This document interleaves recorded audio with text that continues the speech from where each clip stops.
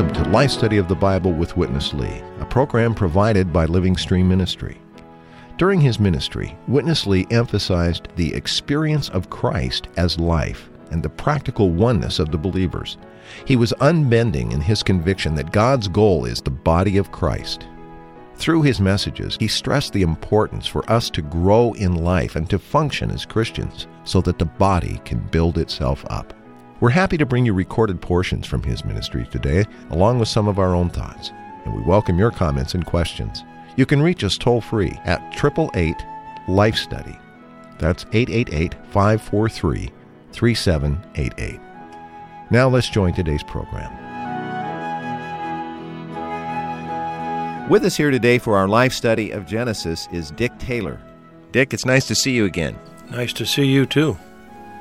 Today, Dick, we come to a life study in Genesis that will review the 4 steps of man's fall, which conclude at Babel. I wonder if you would briefly summarize the biblical account of the situation at Babel before we begin. Well, concerning this fourfold fall, first of all, we realize and see in the Word that man fell from God's direct presence, and he fell to the government of his conscience. But because man ignored his conscience, then eventually he fell to the realm of being ruled and controlled by others, human government. And from there, he fell just to Satan's pure instigation, which is absolute rebellion. So the 4th fall of man is more than a fall. The 4th fall is absolute, out-and-out rebellion. It seems in the account of the building of the Tower of Babel that it doesn't talk about murder. It doesn't talk about violence and immorality. It seems like, hey, what? That's not so bad. They're just building a tower, just building a city. Well, what's so bad about that? But we realize that the question here at hand was, who has the right and who has the authority in this universe? This was Satan's direct challenge to God as to who is the authority in this universe. So this was the epitome, this was the height of the fall, this 4th fall, was out-and-out rebellion. Man was absolutely at this point under Satan's instigation to just be in absolute rebellion to God. It appears not so bad as some of the other falls. But actually, we have to realize this 4th fall is the most vicious fall because God himself, as the unique authority in this universe, is being challenged. So we must recognize how serious this fall is. Thank you, Dick. Let's join Witness Lee for this very interesting and profound life study of Genesis. According to the divine record, in this book of Genesis, with mankind, from the beginning, there were altogether 4 falls. The number 1 fall was with Adam. We know this in chapter 3. Then the second one was with Cain in chapter 4. Then the third one was with that perverse generation of Noah, recorded in chapter 6. That was the 3rd fall of mankind. Now we come to the 4th one, which is after the flood. Even after quite a period of time on the new earth with the restored human life. As we have seen, that life under the headship of Noah was a type of the life in resurrection. With such a background, the 4th fall of man came forth. We all know behind all the falls was just one source. And that source was the unique enemy of God. We have to realize Up to this fall, there were at least 3 steps transpired. The first step was that man fell from God's presence to man's conscience. According to Genesis 2, right after man's creation, God put man in front of himself. Man was there in God's presence. There was nothing between God and man. No separation, no hindrance, no frustration. Man was right in the presence of God. And in a good sense, in a very positive sense, by that time, man was directly governed by God's presence. You may call that the divine government. The created man, before the fall, the unfallen man, was directly under the divine government. That was God's presence. It is so good to be governed, directed, ruled by dear one's presence. Man was under God's presence. What was the first step of man's fall? That was from the dear presence of the divine person to man's own conscience. I tell you, when the time of fall came, right away Adam and Eve started to know,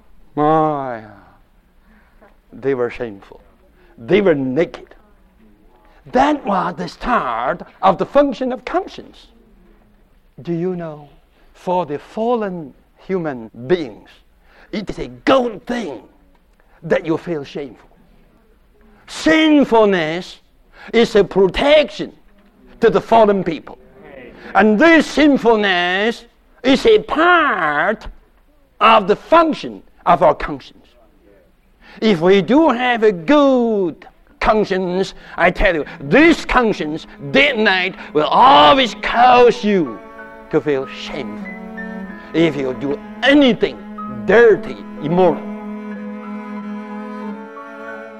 Dick, this is quite a revelation that there were steps in man's fall. I have a question that as believers, is it possible for us to go in the reverse direction? That is to take steps to be governed not only by our conscience, but even by God's presence. That's right. We can. We can take steps in the opposite direction, in the progressive direction. Let me give you an example. There's a young man that I know who really loves the Lord very much. And as a young man, he went into the service and was serving in the army. At a certain point, he doesn't even know why, but he just was full of rebellion, and he went AWOL from the service. While he was AWOL, he heard someone speaking the gospel of Christ, and he was open, and he began to listen and to receive what was being spoken. Under this kind of hearing, this young man got saved. He received Christ. He was very convicted of his living. He was touched with his rebellion. He was touched with his ignoring and rejecting human authority, and he was even touched concerning his own conscience not being clean and clear. So this young man, after hearing the preaching of the gospel, right away confessed his sin to the Lord, and he took care of his conscience. He also right away stepped out of his utmost rebellion and went back to the human government and turned himself in to receive any kind of judgment that they were going to give him. And at that point, his life was just absolutely full of joy. He really met the Lord. I have to tell you, he went up the steps from rebellion to human government to man's conscience, and he ended up in God's presence. What a progressive return. Amen. We need a progressive return back to God's presence every day. Thank you, Dick. Let's rejoin Witness Lee. So you see, after the first fall, man fell from God's presence into man's conscience. In a sense, it was a fall, but in another sense, it was a protection. But listen to this. Man, under man's own conscience, didn't remain quite long. The first one that broke the conscience was Cain. If you read Genesis 4, you could see Cain was not sinful. He murdered his brother Abel. There was no sinfulness. And then he lied to God without any sinfulness. That was an open manifestation of man's breaching man's conscience. That was a fall from man's conscience. To what? You couldn't see until after the flood. As we have pointed out, before the flood, there was the violence filling the earth because there was no human government. But after the flood, God established the deputy authority, that man may exercise God's authority to rule others. And this is human government. So, firstly, you have God. Secondly, you have the conscience. Then, from conscience to what? Human. God's government, conscience government, and human government. The three governments constituted three dispensations. Three ways of God dealing with human race. I say a word to the young people. Thank God, we are His creatures. Amen. We are human beings. Amen. We are under Him. He is our real government. And we have a conscience provided by Him. This is a good thing. We have so many deputy authorities. The parents in your home, in the school, the principal, the teachers, the senior ones, the older ones, they all are the deputy authority of God. The divine government, the human government, and the self-government. With these three degrees of government, human race is still preserved on this earth. Even human race has not been fully saved, yet human race is preserved. Dick, let's break in at this point. Doesn't this shed light on why the New Testament teaches so definitely for us to be subject to human government? Is this part of our testimony that we have been rescued from the fall? Yes, this is part of our testimony, a very big part of our testimony. The deputy authority was raised up by God to maintain the earth. The deputy authority, all those in authority, can never save the earth, but they can maintain the earth for the preservation of man so that God can fulfill His eternal purpose. I like Romans 13:1 that says, "Let every person be subject to the authorities over him, for there is no authority except from God, and those which exist are ordained by God." So for us to be in rebellion to the human authorities that have been ordained by God is to be in rebellion to God Himself. Suppose we just live life any way we want to. We don't care for the speed limit. We don't care for the stop signs. We don't care for the red lights. We don't care for anything. What kind of earth would this be? Absolute violent earth. Suppose we remove all the police from the earth today. What would happen? Absolute chaos. On the other hand, suppose we get recovered from rebellion and we are submissive to the human government that God has ordained. This is a testimony of man on his way to being recovered directly to God and God's presence.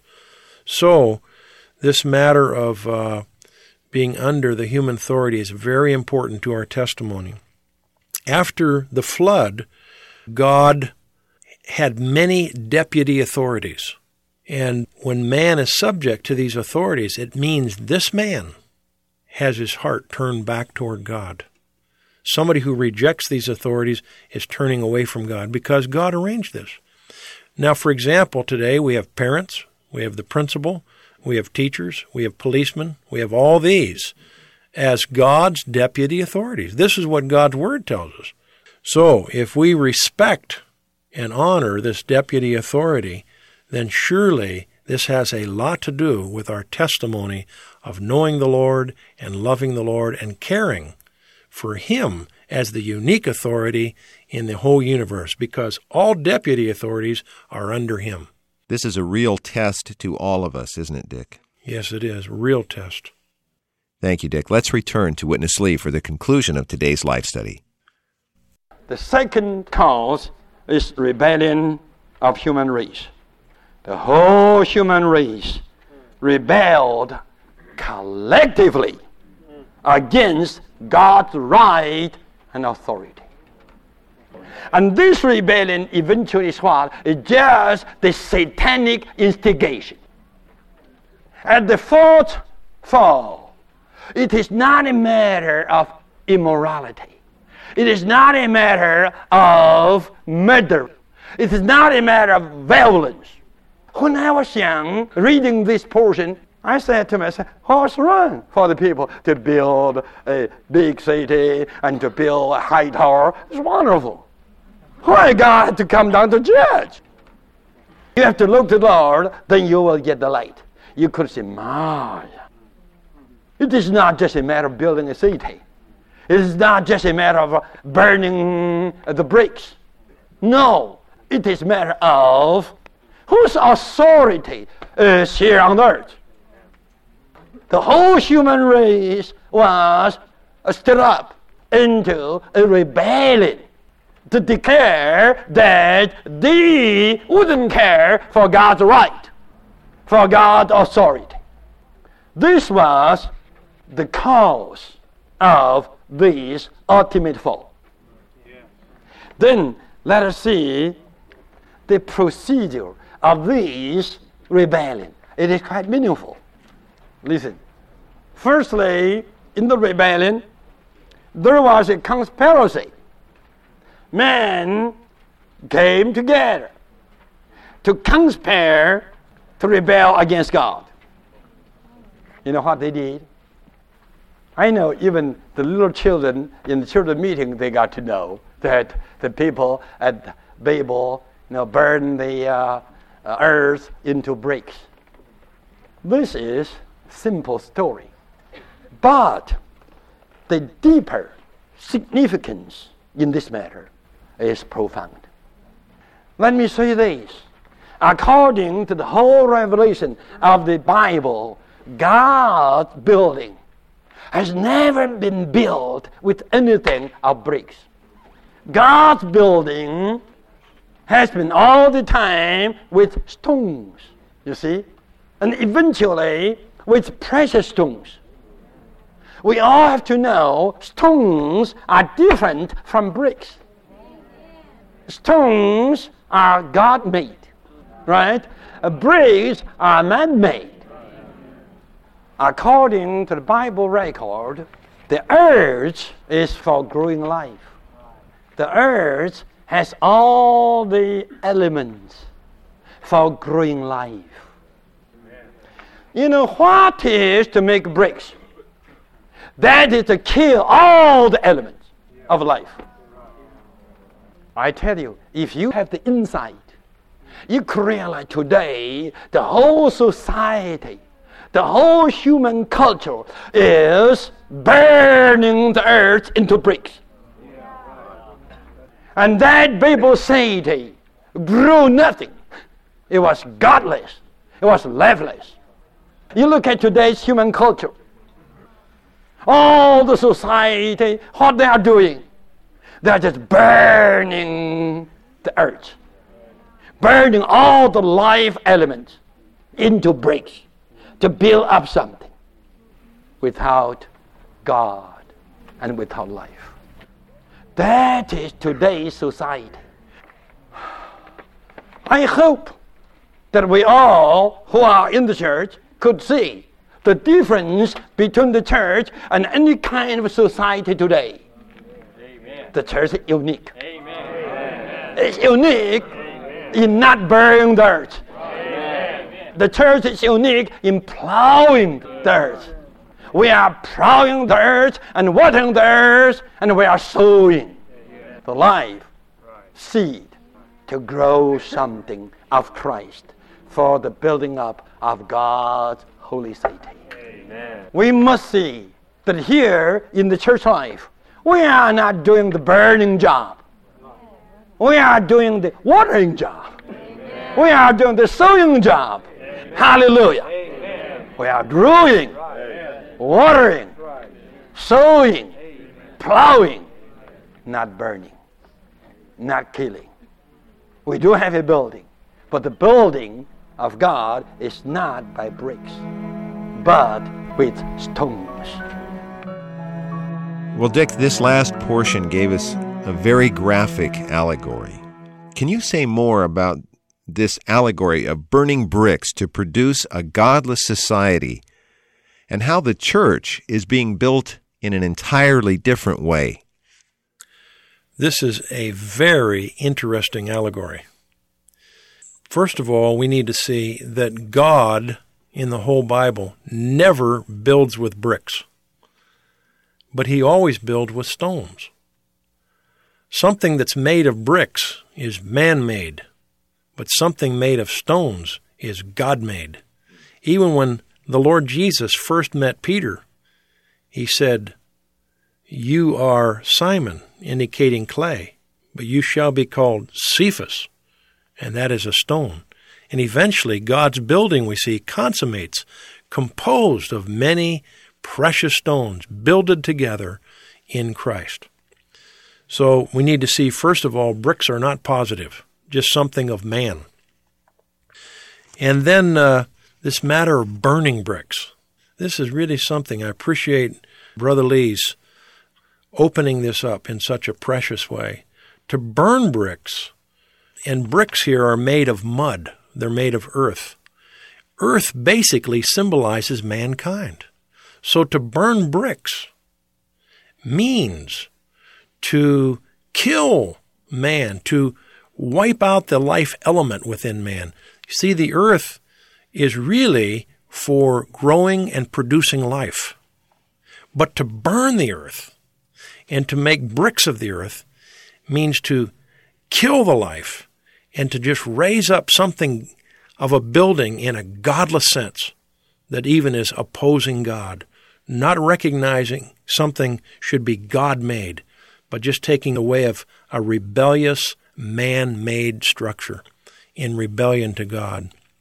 So the bricks being burned is very, very interesting. And the main point here is that we, as the church, would not be those who burn the earth, that is, to burn human beings, but rather we would plow the ground and we would sow the seed of life so that something of Christ could grow in humanity. And this growth of Christ in humanity produces his increase, which is his body, which is the church. And this is for his testimony. The church plows the earth, sows the seed of life, and is praying and laboring to produce a crop of Christ in mankind so that we could be co-workers with him to build up the body of Christ as his testimony. As always, Dick, it's been very enjoyable. Thank you for the fellowship. Oh, you're welcome.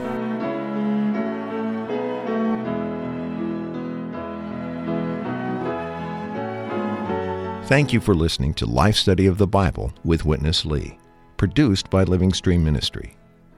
Living Stream Ministry is dedicated to the works of Watchman Nee and Witness Lee, two co-laborers with the Lord in China during the first half of the 20th century. After World War II, Watchman Nee sent Witness Lee to carry out this ministry in Taiwan, Later, the Lord led him to the United States and eventually to the rest of the world before he went to be with the Lord in 1997. Living Stream Ministry now has hundreds of titles by Watchman Nee and Witness Lee available in English, plus many in more than 50 other languages. To find out more about Living Stream and all that we offer, visit our website, lsm.org. You can also reach us toll-free at 1-888-543-3788 or email us radio@lsm.org. Thanks for listening.